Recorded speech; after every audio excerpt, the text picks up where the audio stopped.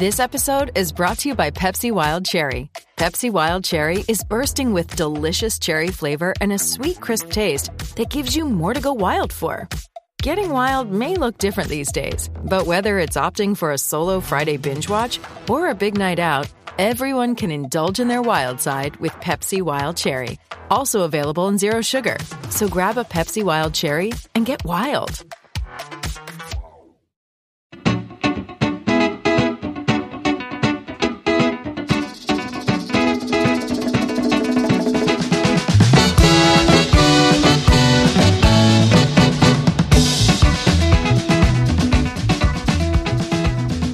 It's another edition of the Terry's Talking Podcast. Welcome to this week's. I'm David Campbell, your host, sports manager at Cleveland.com and the Plain Dealer, and joined just off a quick hiking vacation, a mini vacation, Terry Pluto, award-winning columnist from the Plain Dealer and Cleveland.com. Terry, you took a couple days early this week and got into the great outdoors. How was it? Yeah, we went down in the Marietta area. It was crazy in terms of, yesterday when we went hiking in the afternoon, it was 58 and sunny. And, up here, 130 miles away, 150 miles away, it's like they were acting like it was going to be Armageddon, but clearly it wasn't very nice. And so it was just not, I think, we're blessed in Ohio because you could drive a couple hours and really get in a totally different kind of vibe. Like if you go down along the river, you have kind of the southern vibe a little bit as somebody who lived in Savannah. In Greensboro, I could say that. Or if you go, up on the lake, I really love our state for that. It's underrated. So there, Mike DeWine and I are both saying, what did DeWine say? Come to Ohio. So there we are. That's right.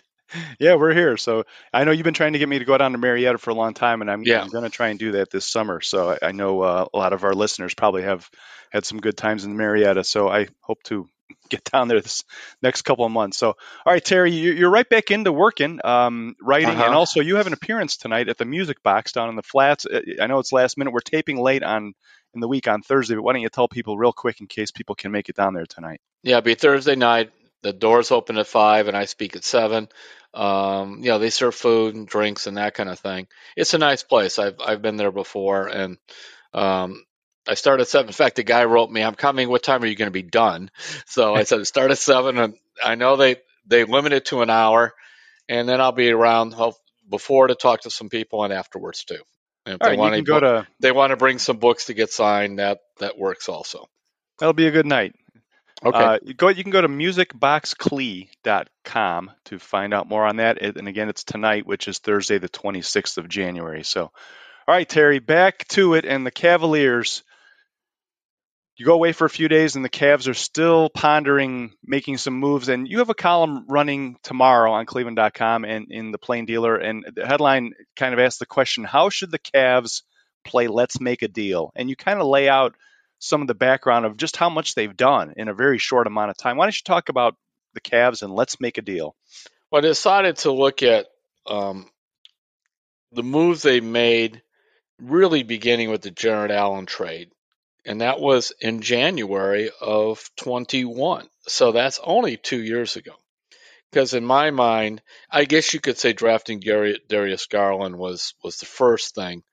But they were able to kind of develop their identity. They traded for Jared Allen. They drafted Mobley. And then, they went and acquired Mitchell. But when you make trades, you trade draft picks. So I started saying, well, how many of these draft picks have they traded of late? And the answer is, since you already read it. Well, when you asked me the question originally, you were asking how many first-round picks have the Cavs traded since January 13th, 2021. And my first answer was 5. But you actually found another one to make it 6. So. It's really 6. And we'll break it down. So there was a pick they had from Milwaukee. That went in the Jared Allen deal. Then they made the trade for Caris LeVert. That was their own pick. So that was number 2. Then came the Donovan Mitchell deal, which has always been Donovan Mitchell and 3 players and 3 number 1s. But in effect, it's really 4 because Abaje, who was their first-round pick in 2022, never played for the Cavs. He did play in the Summer League, but he never really played. He was traded along with 3 future number ones. So basically, they have traded, 6 picks. If you break it down, the trade for Mitchell going from farther out 29, 27, 25, and they traded 22. And a problem there is going to be their 23rd. Their pick this year is going to be going in a Karis LeVert deal. So when you talk about making trades, you have the Ted Stepien rule in there. They can't trade a number one, at least the way it's set up now, until like the next decade. They're all gone. Yeah, you have to you've written about this, and it's the Stepien rule. You cannot go 2 years without having a first round pick. So that's why the Yes. Cavs have to hold on to their picks in those even numbered years, so that they're part of the draft. I think you can trade it really late. Like maybe there's some date where you could trade it, but it's really really late, like Yeah, very close to the there's draft. I always, remember. like everything else with the salary cap and that, there's minutia in there. But in general, you can't do that unless you pick up a pick from somewhere else. Why is this important? Because, like, if you want one of the Bogdanoviches that floating around out there, the Pistons are looking for a first round pick. Teams are always looking for first round picks. And also now teams are more willing to trade first round picks when you really look at that. Because, like they said, there were 4 number first round picks in a Rudy Gobert deal from Minnesota to Utah, but actually there's 5 because they took the first round pick of the Timberwolves too, just like they did from the Cavs. So that's where you're at. So then you go, all right, what kind of trade do you want to make? And one of my arguments is if they've made so many big moves of late, you have 5 starters, all 26 or younger, that um, sure, could you trade LeVert for Malik Beasley or something like that? Yeah. Would somebody want Kevin Love's expiring contract? Possibly. But those are not the type of things that are going to, I think, take this team that has been struggling on the road and that and just kick them up to another higher level. More of that, fans hate to hear this, but because this often sounds like things that the Guardians say, more of that improvement has to come internally with the young guys you have playing together. I'm going to repeat again. All the starters are 26 or younger. I was talking, just a background conversation quite a while ago with Kobe Altman, and he mentioned something to me. He said, think about Evan Mobley. He goes, this is the environment I wanted for him to come in.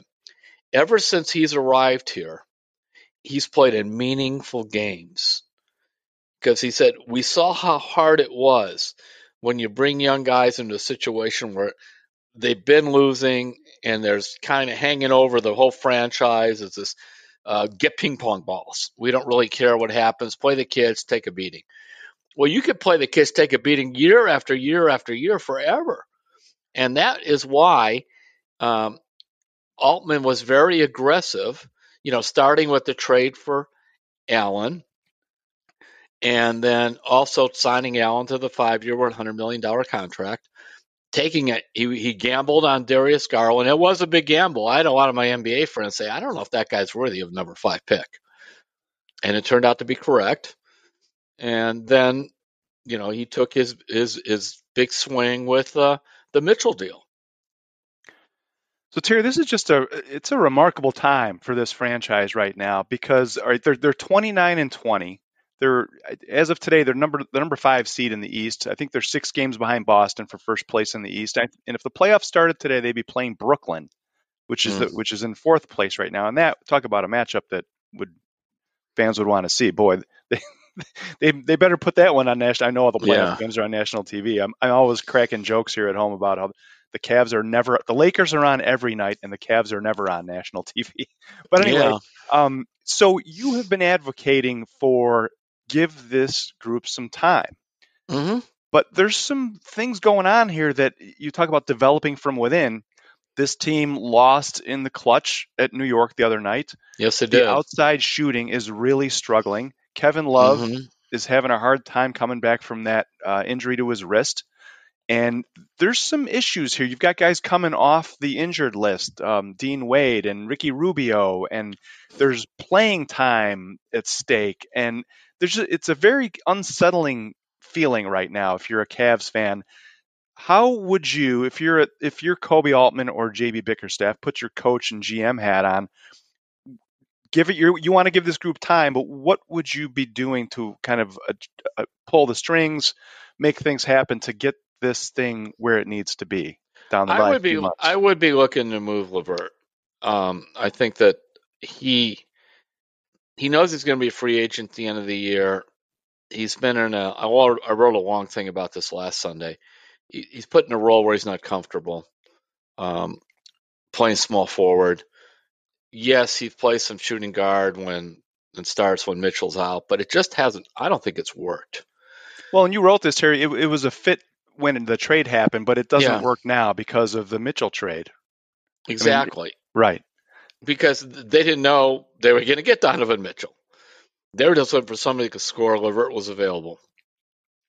If they could find more of a pure shooter that would kind of fit cap-wise, I would do that. To me, that's a kind of a secondary move. You're always making those.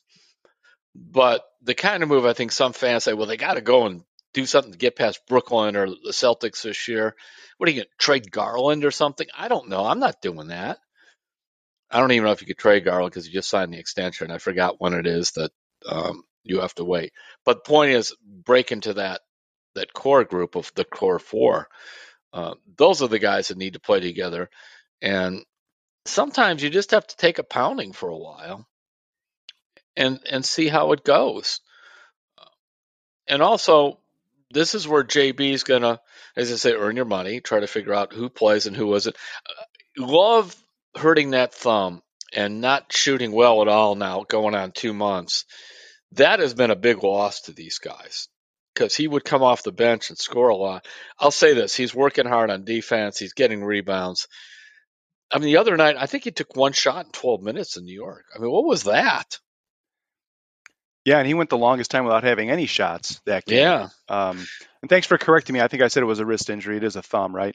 Yeah. That he's been dealing with. So Terry, the Chris Fedor, our colleague who covers the team after the loss to the Knicks the other night, did kind of an in-depth piece looking at different areas of the team. One of the things he got into, and I wanted to see, maybe we can get our pens and paper out here and make a list. But Chris asked JB Bickerstaff, hey, with these guys coming back, you've got a lot more options. Is it time to extend your rotation to 11 or 12 guys? And I wanted to read this quote from JB because I thought it was interesting. He says, no, the consistency piece is where people perform their best. And when you get to, in my mind, 11 or 12 guys, it doesn't give guys an opportunity to truly get comfortable and get consistent burn. So that's why we talked about some guys may not just play for a couple of games until we find the right rhythm, and then give them another chance with another group and see if we can find a better rhythm. We just want to give you guys an opportunity to be consistent. What do you think of that approach? And I guess what we could do is maybe run through the roster a little bit here and see who do you think might be the guys who are the odd men out, sitting out a couple of games, seeing their minutes go down. Where do you see that heading? Well, first thing is, this is something Earl Weaver would drill into us when I covered him in '79 for the Baltimore Sun. He would say, you'd bring out something, he goes, somebody always gets hurt. They may not be hurt now, but somebody always gets hurt. So right now, while we talk about this, we'll be talking about it with the assumption that Donovan Mitchell is healthy. But as we know, he may be out. So somebody always gets hurt. So that's one way some of these things are alleviated. Nonetheless, playing, I think, even 10 is difficult. Unless you were to do, I've seen it work a little bit. Hubie Brown did it, a couple other things. They actually had a second five, and they would bring them all in at once. And what he would do is he would bring them in. It was a young athletic pressing unit just to come in for 5 to 8 minutes and try to turn the game upside down with pressure defense, that kind of stuff. It also was a team that was not expected to contend for a title. But I think it's hard because JB is right. You do need flow. And also, if you want to play good defense, if you keep changing your personnel on the floor, it's going to hurt you defensively. Communication, other issues, right? Exactly. Guys not being where each other think they're going to be, right? Mm-hmm. So I would say that All right, so you have that. I guess you. All right, so we'll go with the regular starting five with the Coral being the small forward and the big four. You know, you got to stick with Love. Hope the thumb gets better. If nothing else, he gives you defensive rebounding, and he's still among the league leader in drawing charges. And you do have to play Rubio, who, by the way, I thought looked terrible in New York. A couple games, his ball handling is fine, but you could tell the game's fast for him right now, and he's having trouble scoring. You've got to hope that he comes around. So those are your two guys, because a year ago when they came off the bench, those two, it was dynamite. And then you go into Lamar Stevens, who I like because of the defensive element. Cedi Osman drives me crazy. I have to admit, he just, I don't know what the heck goes on with him. And yet, a couple of weeks ago, remember we looked it up as our trivia question, who had the best plus minus on the team? It was Cedi Osman. It was unbelievable. So really, if you look at players, quality players, you have Love, Rubio, and Levert. So that takes you to 8. A choice between playing Osman and Dwayne Wade, I would probably play Wade. So that's 9. And suddenly my guy Stevens is out and Neto is out. That was the other name I wrote down. But it's a little difficult. But in general, probably there'll be somebody be resting or whatever to allow that to get in. But they have to find somebody off the bench that can score. And that's why I have a feeling Osman will probably get more time, because when he's hot, he does get the ball in the basket. I mean, I think it was Chris had this in his story, and then I used it. I believe they're like what, 25th in bench scoring in the NBA, something like that, out of 30 teams. Yep, I believe that's right. And that's really discouraging. When you're talking about a bench of Levert, Love, and Rubio. Now, granted, Rubio's just come back, but those 3 guys have started extensively in their career. And so it isn't as if Kobe and Altman simply didn't bring in some veterans. They're sitting there. They just got to produce more. Yeah, and you talked about Cedi. Chris had this in his story. I mean, I think since January 12th, when Rubio came back, Cedi Osman's averaging 12 minutes a game. Yeah. And Chris wrote that he might see him being the odd man out. And you're right. There's only so many minutes in a game, Terry. And if Donovan Mitchell's playing, he's eating up between 30 and 40 of those. So yeah, and I think JB's going to be sitting there going, Osman or Wade. Wade, by the way, has all these great plus minus numbers and everything else with different combinations, all that analytic stuff they have, because he's kind of like a very poor man's marketing. He's big and he could cover the small forward position. He can make some threes, but he's just not trouble staying healthy. I think it's going to be it's a challenge for JB, because I just keep looking at those names, and if you go like Terry Francona will look at this and he would say Levert's got a track record, Rubio's got a track record, Love has got a track record. I'm going to go with them quite a long time, because he generally feels if you have a track record, unless you've had a debilitating injury or you finally have gotten really old, you'll probably get back to it. But it's hard to wait for that to happen. So those would be the 3 that I would play, and then you could fill in whether you want to go Osman or Wade in the game. I still like Stevens' defensive element that he brings to it. I'm glad Okoro's playing better. Yeah, and like you said, Terry, if there's an injury, somebody turns an ankle or something, then the whole equation changes. So and it usually does. A game at a time, which is. Or you could just be like Golden State and say we're not playing 4 starters. I like that. Just rest everybody. And in the NBA is no problem with that. I mean, Adam Silver just says, "Oh well, we don't like that." What are you going to do about it?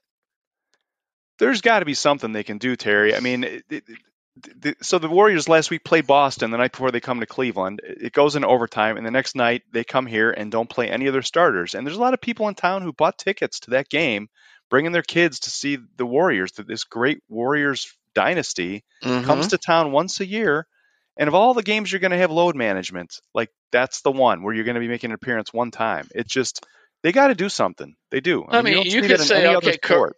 Curry's not playing because whatever, but Klay Thompson's playing. But you don't bench 4 starters. I think Poole was the only starter who played. And of course, then the Cavs went out and acted like they were just not even be engaged. Um, that's the stuff too that JB's still fighting through with this group. That what are you doing? Yeah, and speaking of Steve Kerr, I did want to ask you real quick, Terry, before we take a break. I thought he brought up an interesting point last week. He thinks that the season should be 72 games instead of 82, and he doesn't know that it would ever happen.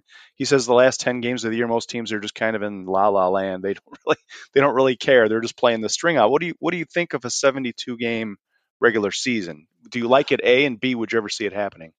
I think one of the reasons they went to the play-in tournament was to take that away from Steve. That argument, where a lot of those teams are still competing for that 7, 8, 9, 10 spot, and also you have some teams that want to make sure they're in the top 6. That was what the Cavaliers wanted a year ago, and weren't able to nail down at the end. Then they got at the play-in, and bang, they're done. So I But you could and still have that pennant race you effect could, if you did it in 72 games. It would but just be the from argument 63 that they're to in La 72. La Land for me doesn't. I don't buy it. Oh, I The see. Okay. argument, that's what I'm saying, because the argument that the season's too long, of course it is. And by the way, the NBA is not going to change it because of those games. I just think that if you see a team and they go in and they're blatantly saying they're just resting 4 starters, I would come up with some, maybe that cost you a second round pick or something. I mean, really, where you want to, because if you say, okay, they cost you $10,000, the teams don't care. They don't. It's an approach the NFL has taken in terms of some of the things they're trying to make change in the league, hiring and other things. If you do well at something, they give you extra draft picks, and if you don't, they take them away. If you do something wrong, Yeah, something of yeah, that sort. I like that. That would be it. You'd have to, basically, you kind of have your serial offenders. Yeah, it might be like keeping track of technical fouls during the season, but you'd keep track of how many healthy starters you scratched during the course of a season Because or it's something. not hard to find out no matter what they say. I remember Wayne Embry told me, but see, that was when they didn't have a 15-man roster. They only had 12. And so when he would want to put a guy on the injured list to bring in someone else, he just always said, we use knee tendonitis. Every guy in the NBA has tendonitis of the knee, and I can give you an x-ray to prove it. Never Because goes away. and maybe I just need to get him down for 10 days or whatever the minimum was back then. So I guess there's always going to be people moving around it, but at least make some sort of an effort. When you go into Cleveland and you sit 4 of them, because you had an overtime game the night before in Boston, that should not go unpunished. Well, and the reason they did it was because they were playing Boston. It was on national TV, and the league probably wanted that game the Sure, way it was. So and they probably wanted to go at Boston too to see where they're at. Golden State's been up and down this year. By the way, yeah. how about, I was just looking at this. Mike Brown with Sacramento. I'll just tell you, the Sacramento Kings, the last time I looked, are leading the NBA in scoring. I thought you and I would grow hair again before Mike Brown would ever coach an NBA team leading the league in scoring. And I like Mike Brown, but Mike Brown is more of a defensive guy and he has gone there, and they're playing some defense. They're not awful, but they are running gun, moving it up and down the floor and averaging about 120. Well, I've thought this for a long time, Terry. Fans put people in boxes, players and Yes. coaches, and when there's a lot of times when a coach has a first go round at something, and it's like, oh well, they're only good at X. And Mike Brown was like known as the defensive coach who couldn't figure out how to get the Cavs score with Mm-hmm. LeBron. And coaches change just like we all do. And I think you're seeing kind of the evolution of Mike Brown moving into the modern NBA. And they're 27-20 or something right now, going Yeah, into and the tonight's best thing that action. happened to Mike, well, a couple of things happened to Mike Brown. I know him fairly well. Number one was early in his career, he was made into a defensive specialist by first Greg Popovich and then later, I believe, it was Carlisle in Indiana. He, in effect, was like their defensive coordinator. That was what he did. Then he got the first Cavs job. Then remember, he was with the Lakers for 5 minutes. And then he came back to the Cavs, and he was still sort of that defensive guy. Then he goes to Golden State and he sits next to Steve Kerr for years and years. And if you remember, when Kerr was ill a couple of years ago, Brown coached that team for over half of the regular season and part of the playoffs. And the last thing he told me I'm going to do is mess with anything Steve Kerr was. So he immersed himself in that motion offense and all those things that Kerr runs. And he's just taken it over to Sacramento. And so now he is the guru of that. Yeah, I mean, talk about, boy, two coaches to sit on their bench, Greg Popovich and Steve Kerr. Yeah. Talk about getting a Jim And Schwartz was talking about Carlisle's his very good PhD in too. football. That's a PhD in basketball. Yeah. I remember when the Cavs hired Brown, I went down to San Antonio and I was running some stuff, and Popovich told me, and I can't remember the name of it. I think it was Steven Jackson was the player. He said Steven Jackson should give half of his paycheck to Mike Brown. This is what Popovich told me. He said because he got Steven straightened out, matured to play defense, got him to play our style of ball. Kind of a name lost in NBA, but that always stuck with me. And now he's doing some really good things in Sacramento. Yeah. They're actually leading the Pacific Division. So, like I said, it's 120 points a game. Yep. All right, so Terry, the Cavs tonight, they're playing at Houston, and then Friday night they're at Oklahoma City at 8 o'clock to wrap up the road trip, and then they're home for a 3-game homestand. Sunday, the Clippers at 7, Tuesday, the Heat at 7, and then next Thursday, Groundhog Day, February 2nd, against Memphis at 7:30. So, all right, let's take a break, Terry. When we come back, we're going to talk about the Browns. I want to ask you if you think Myles Garrett should have been a finalist for NFL Defensive Player of the Year, which he was not. So get your notes ready on that one. We'll also going to talk a little bit about Cade York and Phil Dawson. Some interesting numbers there. Terry's going to talk about what he saw at Guards Fest over the weekend, where all the Guardians coaches, players, and fans got together for a weekend of baseball talk. We got Terry's faith column that we'll talk about, and we got a couple of good Hey Terry questions. We'll be right back on Terry's Talking. We're back on Terry's Talking. David Campbell and Terry Pluto. Terry, it's always Brown season, as you know. And this week, some of the awards are starting to roll out, some of the finalists, which will all be unveiled, the winners, on February 9th at the NFL Honors, the week of the Super Bowl. So this week, the NFL announced it's the AP NFL Defensive Player of the Year finalists, and the 3 finalists are Nick Bosa of the 49ers, Chris Jones of the Chiefs, and Micah Parsons of the Cowboys. That's a pretty good list of 3 there. Myles Garrett did not make it.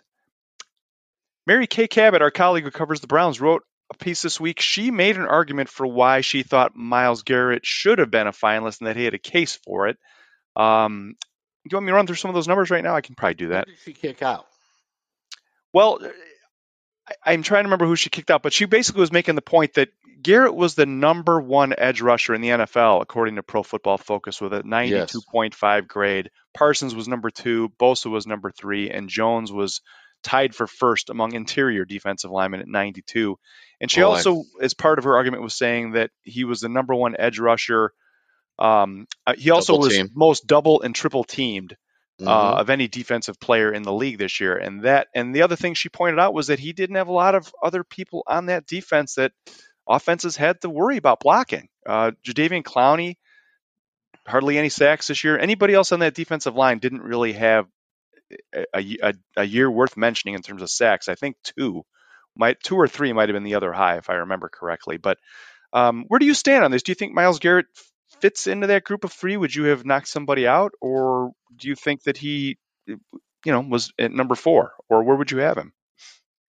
That's a tough one for me. It's like, to me, Micah Parsons has just been amazing when I've seen him play, but I don't watch Cowboys every game. You were telling me that you really like Jones quite a bit. Why is that? Well, I think all three of these guys are just incredible. And the thing that separates them, and even Chris Jones playing an interior spot, you watch a game and these guys take over the game almost every week. Mm-hmm. Micah Parsons, like you said, he's all over. Nick Bosa, great against the run, great against the pass, all over the field. Chris Jones making plays even when he's getting double teamed inside. And I thought the car accident and the injuries that Myles Garrett suffered this year really hurt him in terms of that week to week dominance. And we all saw some just amazing games from him this year, but we also saw some where he was getting double and triple teamed, and you didn't hear his name a whole lot. Um, so I think that hurt him, and he probably would admit that the shoulder and everything else he had going on kind of didn't let him have that high elite level of consistency. But that's just me. What do you think? Well, one thing I think is a little side issue to this. Jim Schwartz is smiling right now because he's going to sit down and say, "See, Myles, I mean, you were good, but if you want to be in this conversation, I know how to get you there. And here's how we're going to do it." And of course, he has this whole list of great defensive linemen that he has coached over the years. So, from that point of view, because he wasn't going to win the award, uh, the Browns weren't good enough. And as you mentioned, he missed a game, I believe, after the car accident. There were a couple others where he didn't look as good. Um, this could be a good thing for the Browns. I'm very serious, him not making it, No, no, I because believe it.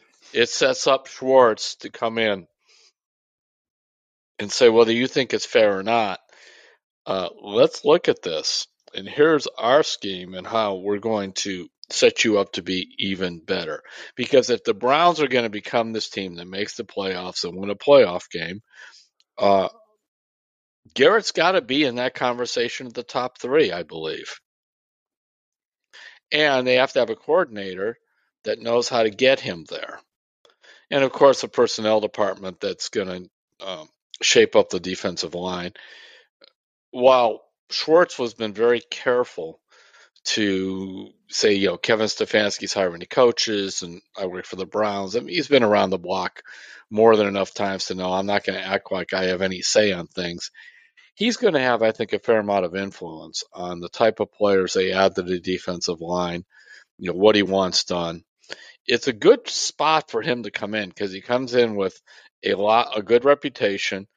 He comes in probably with a very hefty contract because other teams were interested in him, and a defense that he can run. Because Kevin Stefanski is going to probably do business as he's always done business.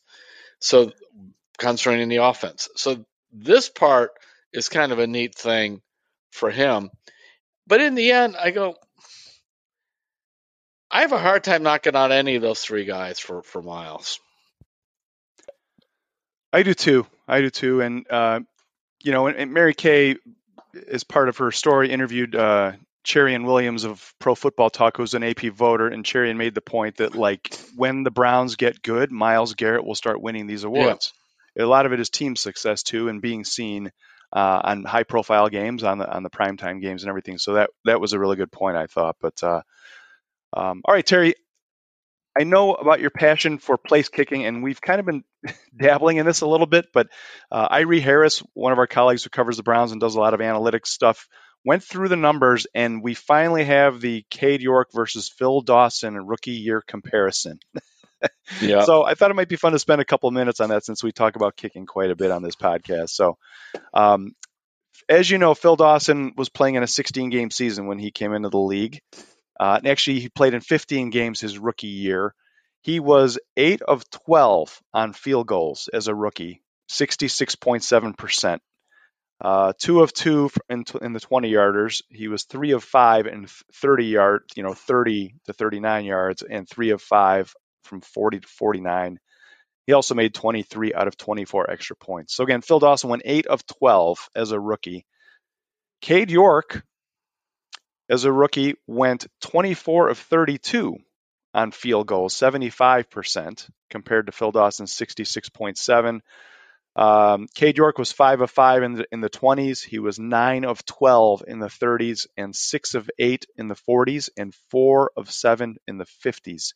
He also made 35 of his 37 extra points, which are longer, as we all know. So kind of comparable, right? And people point to Phil Dawson as being one of the best Browns kickers ever. Certainly in the modern era, he is. What do you think of these numbers, and do you think Cade York is going to be okay based on what you know about Phil Dawson? Phil Dawson will tell you that being a rookie kicker is very hard. Being a rookie kicker on an expansion team where you're rarely even in field goal range was really hard.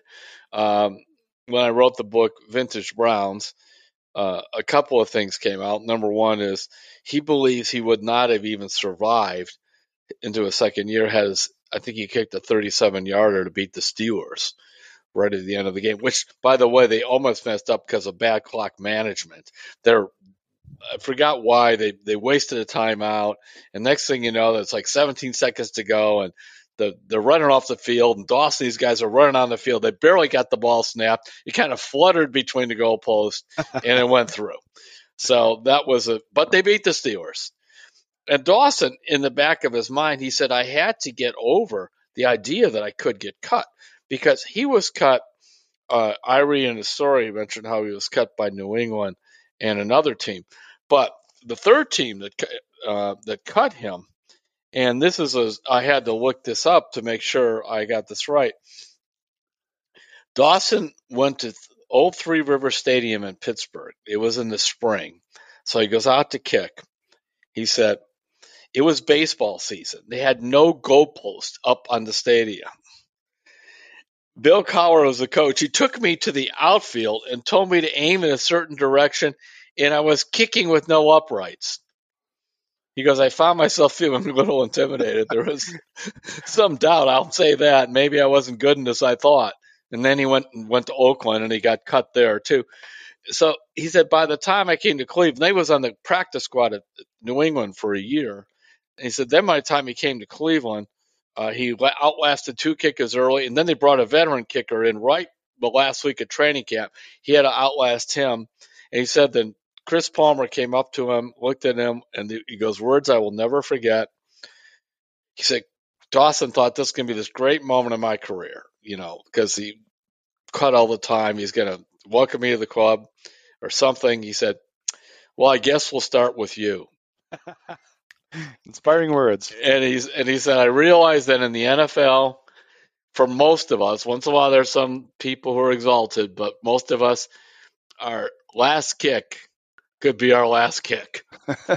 It's funny, Terry, when they were looking for a host for the Terry's Talking podcast, that's what they said to me. They said, I guess we'll start with you. Well, there you are. Yeah, there it is.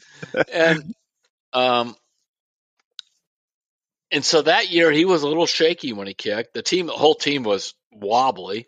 The next year he kicked a little better. It wasn't until, and also they weren't kicking those 50-yard field goals back then. They didn't put as much emphasis on kicking, teaching kickers.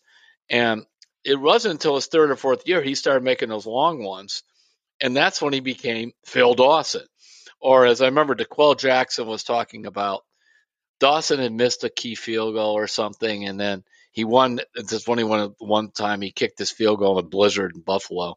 And I'm talking to DeQuell Jackson. He goes, you don't understand. Phil Dawson's a football player. That's Phil Dawson we're talking about here.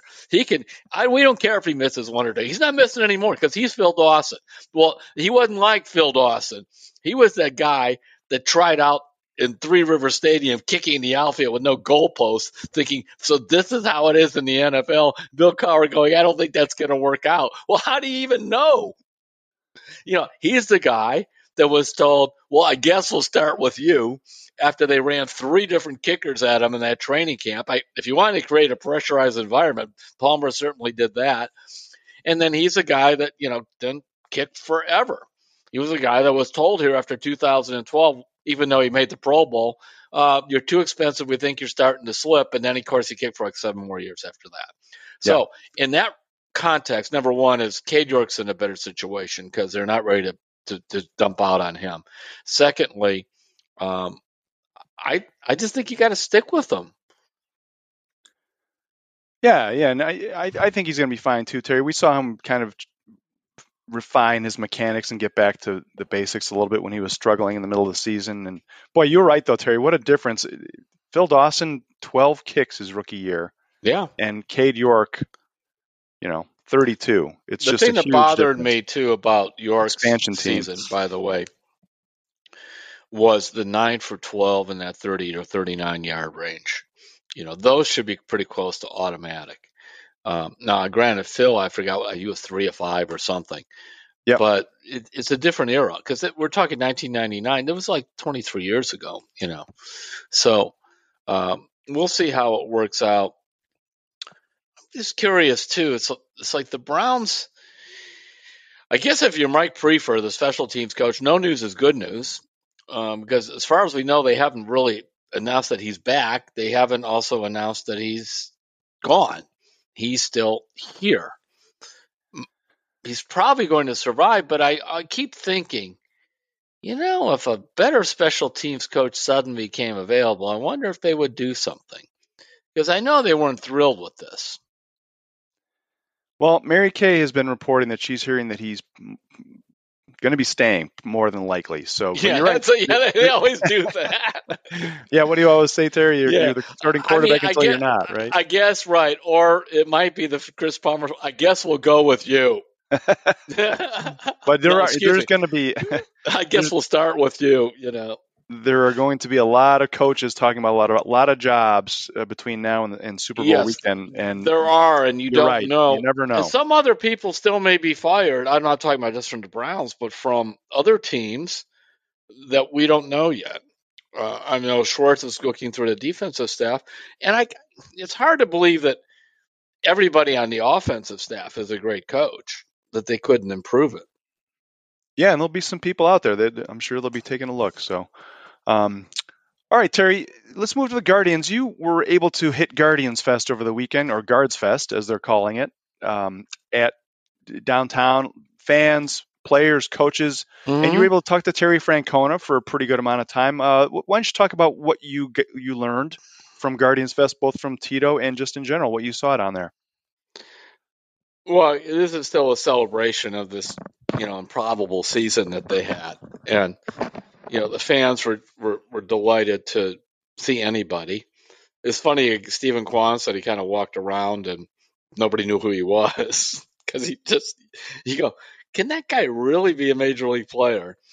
And another guy who looks very normal, by the way, when you're to him, and I was talking to him too, is Will Brennan. And Brennan and Kwan both use this term, which has just kind of popped up lately, and I haven't heard it. I don't know if it's from the sports psychologist the Guardians use or what, but they both use the term as I had to get over the imposter syndrome. And the imposter syndrome is well, Brennan explained it to me. He said, do you realize at this point a year ago, in January of 22, he goes, I was a suspect because if he was on any of these prospect lists, he was very low. He was going to start at AA. Not everyone in the organization was sold on him. I could tell you that.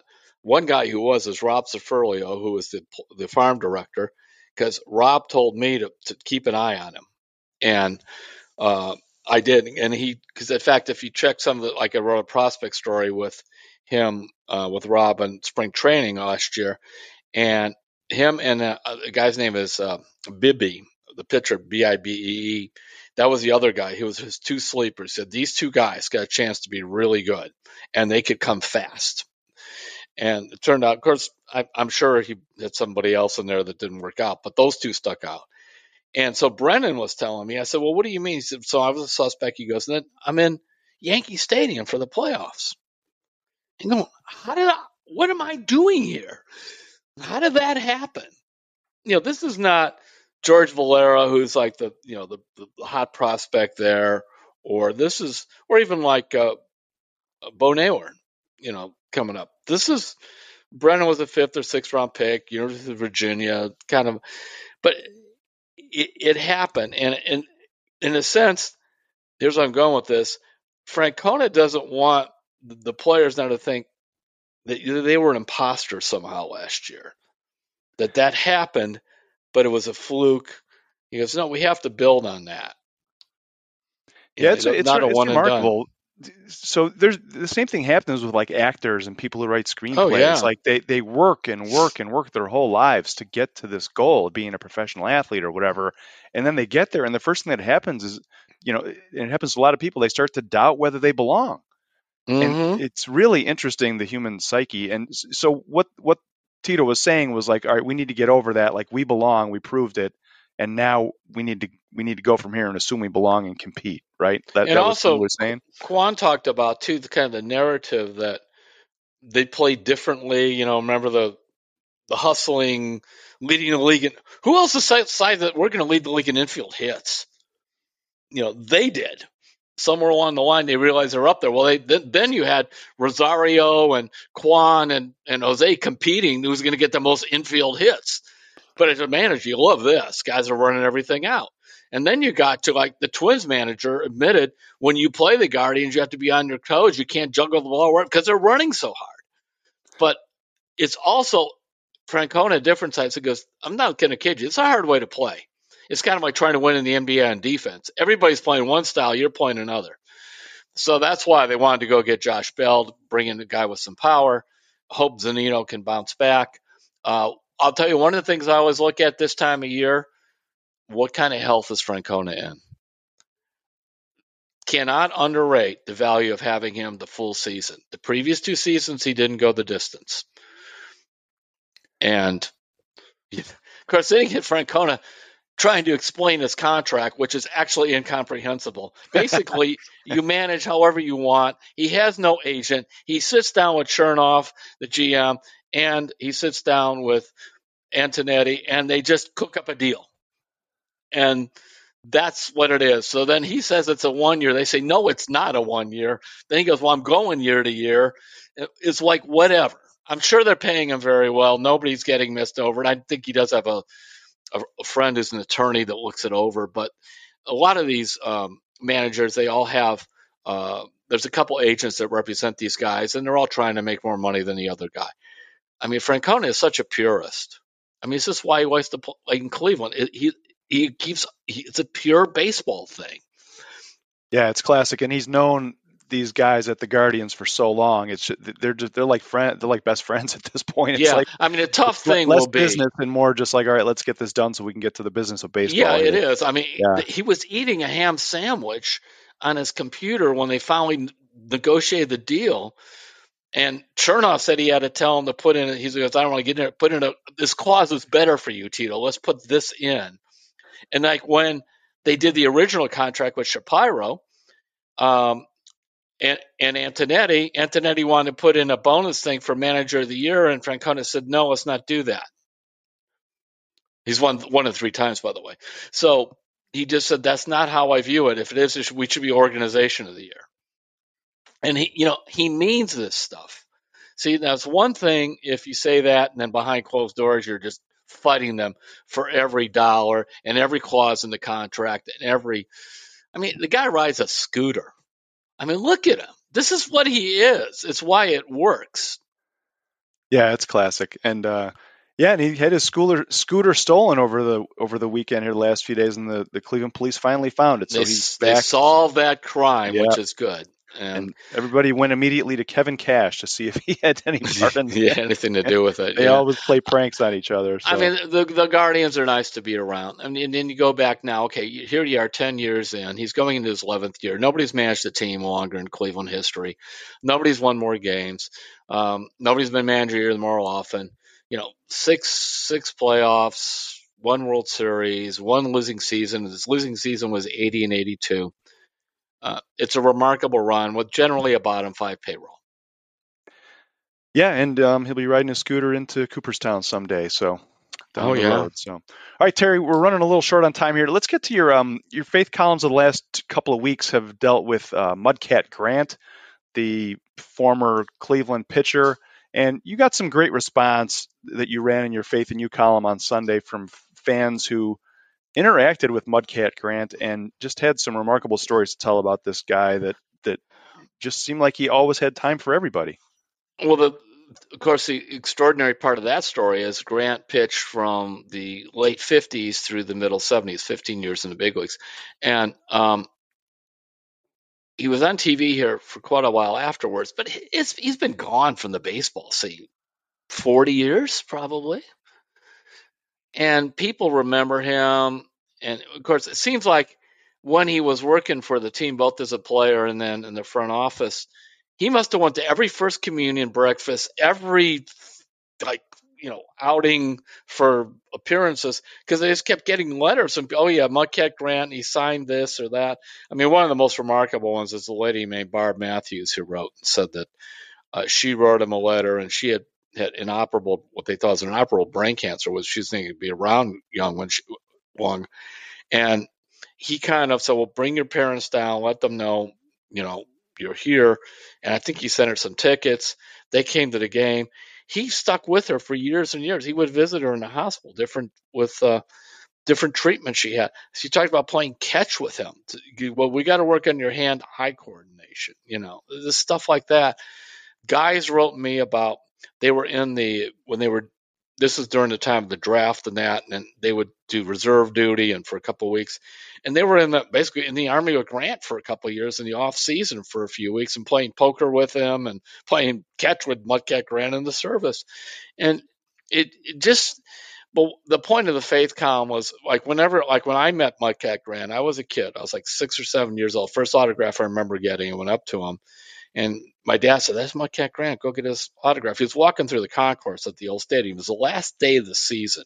He's holding a suitcase in one hand, a garment bag in another. And so I went up and I got there, and I'm a little shaky. And what you want, little man? And I said, well, Mr. Grant, could I have your autograph? Go, what's your name? So I told him Terry, and he wrote, Terry, best wishes, Mudcat Grant. And it reminded me, and that's what everybody else said, that Grant would always ask, what's your name? And I said, the power of learning a person's name and not saying what's your name to get on their boss, I think is something too. You see him as a person. So I get a bunch more. I could just keep running these things on Mudcat Grant, who seems like he's barely a speck in the rearview mirror of life because it was so long ago. And it's either they had it or somebody else in their family had told them about Mudcat Grant's story. So, Mudcat died in 2021. By the way, interesting career. He was the first African American in the American League to win 20 games. How about this? He threw 89 complete games in his career. He saved 55 games because at the end of his career, he turned into a closer, and when that role was still evolving. Is he a Hall of Famer? No. In terms of stats, is he a Hall of Famer when you talk about how people act? And I'm not trying to put him on a church window or whatever, but just pure decency. And you know what I also found over the years? Sometimes you write something like that, and then here comes an email or two. Yeah, I ran into the guy and he was drunk. Or, no, none of that stuff came in. Well said, Terry, about just the impact he had, and the emails don't lie. And the role model. They don't lie. lie. Yeah, they don't. No, there's too many. All right, we got a couple Hey Terry questions. We got to wrap up soon here. We're running a little late, but we're doing okay. So you ready? Mm-hmm. All right, this one is from longtime friend of the podcast, Jack in Erie. And Jack says, hey guys, hope you had a great holiday season. Hoynesy mentioned on the podcast, the Guardians podcast, recently with Joe Noga, that Neil Huntington was heavily involved in the renovation design of Progressive Field as far as player facilities are concerned. I had no idea he was back with the organization. What exactly is his role? Anyone who got the Pirates into the playoffs obviously is nice to have in your back pocket. So, Yeah, so Neil Huntington was the former GM of the Pirates, and he's back with the Guardians. We have a pretty good idea what he's doing right now, right, Terry? Yeah, he was special advisor, I think is his title. What the Guardians like to do is they'll bring people in that they just happen to like. That's how the relationship started with Terry Francona and the Guardians. After Francona was fired by the Phillies, people only remember he managed there. He had a relationship somewhere with Mark Shapiro. Shapiro brought him in for a year as an advisor. Then Francona went back into baseball from there as a coach.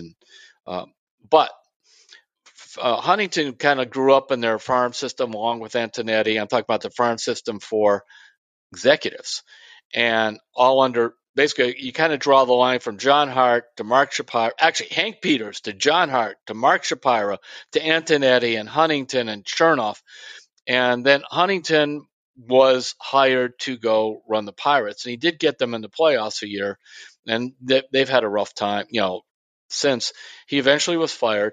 So he sat out a year and then came back here. But yes, he's involved in kind of the renovations, but he is one of the people that they talked to at length about Josh Bell because he was with the Pirates when Bell was drafted and came to the big leagues. So that was a thing. And they use him, I think, just as a source for looking at different players. I mean, Danny Ferry right now has a job like that, as does Chris Grant. Both of them are these special advisors or assistant something or others with the San Antonio Spurs. Get these guys who've been GMs, and also sometimes you just brainstorm with them, and they have a relationship. You could say, "Oh, this guy's taking care of each other." Okay, fine, but it's also a guys with track records. So that's the deal on Huntington. Yeah, and he also had a big role in the Goodyear facility when it was being developed. So, I mean, some people might not realize, Terry, that the renovations at Progressive Field a lot of them are for the fans and for the seats and for the box cars in the upper deck, but there's also a whole other renovation going on underneath the stands for the player facility, the batting cages and all that other stuff that the The players deal with video every rooms, day. they're really trying to get more and more of that video stuff in there. They have it, but get it to it. Yeah, so someone like Neil It's a, Huntington, who's been you know what, around, knows right. knows the facility renovations, knows what players need. Mm-hmm. It's good to have someone like that And I involved. think it helped too that he had a background immersed in the National League up till a few years ago, so that helped them. Cool. All right, last one, Terry. This one is from Daryl Ray Schlabach, and Daryl Ray says, "Will the Browns make it to the Super Bowl with the new defensive coordinator Jim Schwartz?" What do you think, Terry? Big question for January before Yeah. the season has started, but what do you think? Can he make that much of a difference? Well, let's put it this way. I feel better about that than if you come back with the previous coordinator and some of those coaches. So that's number one. Number two is I think it helps also to have another head coach on the staff, not just to replace uh, Stefanski, but simply as somebody who can, if Stefanski's open, can offer some advice. Remember, they also had Bill Callahan there. He's been a head coach in the NFL. But no, I mean the big thing, if you're talking Super Bowl, you really want to go, can Kevin Stefanski make and beautiful music where they become an elite player with Deshaun Watson? That's the key part. Because then Schwartz has to have a top 10 defense also. But if the quarterback isn't elite, and in my mind, I've always said that I think Deshaun's a good quarterback. I have never called him elite. And until I see elite, I'm not going to call him elite. I think he's good. Now this year was a mess. So we'll see from there. And I also know that when the Browns look around, now you see Joe Burrow taking the Bengals that far. And you look at the good thing is, where's Baltimore, Lamar Jackson? You're not sure. And then, Kenny Pickett, I'll give them that. They played well, but I mean, is that guy really going to be big time? So it's open for them to at least come in behind Burrow with the second best quarterback in the division. Well, if you remember back to 2020, Terry, Kevin Stefanski, he'll never talk about like goals or we're going to do this or we're going to do that. But as soon as they got into the playoffs, he told the players and told the media, "We're going for the Super Bowl." Like, yeah, and so this team was 7-10 with given the way the Jets game the way they did and all the things that happened and having their the suspension of Watson and I think with Jim Schwartz they can get into the playoffs and then we'll see. yes. We'll see what happens. Now I wish you'd asked that. If that were the Yeah. question, the answer is absolutely yes, because that's an upgrade for them. Yep. And I also believe just he will have more cachet and influence in shaping the roster. There's on no the doubt about defensive that. side. On From the the defensive inside side. out, from the Yep. inside out too. So we're going to see some things happening here. It's going to be combine pretty soon, and then we're heading right into the draft. So a lot of things are going to be happening very quickly here for the Browns and all of the other teams in Cleveland. So, all right, Terry, I think we're good. You good? Yes, I am. All right. Welcome back. Once again, if you want to check out Terry at the Music Box tonight, That's tonight at 7 o'clock, right, Terry, on the 26th? Yeah, Thursday doors the open at 26th. 5. They serve food and all that, and I speak at 7. Head over to that. If you want to sign up, we'd love to have you subscribe to Cleveland.com. The easiest way to do it is go to Cleveland.com/Browns and click on the blue bar at the top. You get all kinds of cool stuff that I won't get into here because we're running over. But thank you all for listening. The podcast continues to grow. We're really glad to have you all along as listeners. And if you want to send us an email and get a question on next week's show, just send it to sports@cleveland.com. Put Terry's Talking in the subject line, and we will try and get you on next week's podcast. Thanks a lot. We'll see you next week on Terry's Talking.